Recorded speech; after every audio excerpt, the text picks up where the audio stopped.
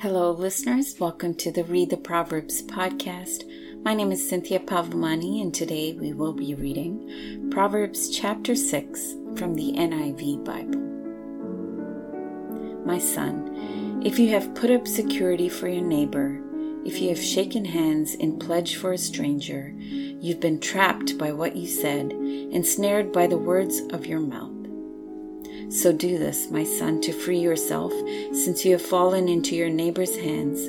Go to the point of exhaustion and give your neighbor no rest. Allow no sleep to your eyes, no slumber to your eyelids. Free yourself like a gazelle from the hands of the hunter, like a bird from the snare of the fowler. Go to the ant, you sluggard, consider its ways and be wise. It has no commander, no overseer or ruler, yet it stores its provisions in summer and gathers its food at harvest. How long will you lie there, you sluggard? When will you get up from your sleep? A little sleep, a little slumber, a little folding of the hands to rest, and poverty will come upon you like a thief, and scarcity like an armed man.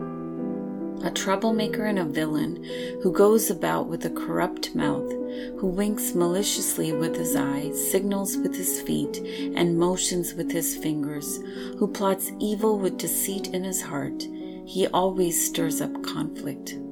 Therefore, disaster will overtake him in an instant. He will suddenly be destroyed without remedy.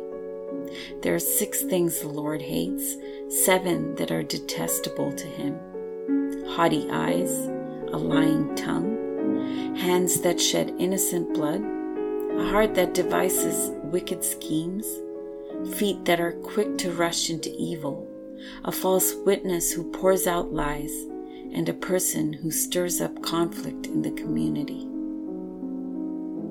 Let's pray.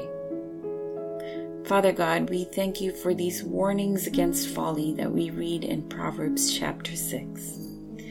Thank you, Lord, for the wise wisdom it gives about how we cannot be lazy and that we must be always acting for the kingdom of God. Thank you, Lord, for the reminder of the things that do not please you, Lord, like pride and deception and devising wicked things and stirring up conflict. Father, would you help us to step away from these kind of habits, to avoid the company of people who practice these habits, Lord? Father, give us wisdom and discernment, Lord. We ask you all these things in the name of your precious Son, Jesus Christ. Amen.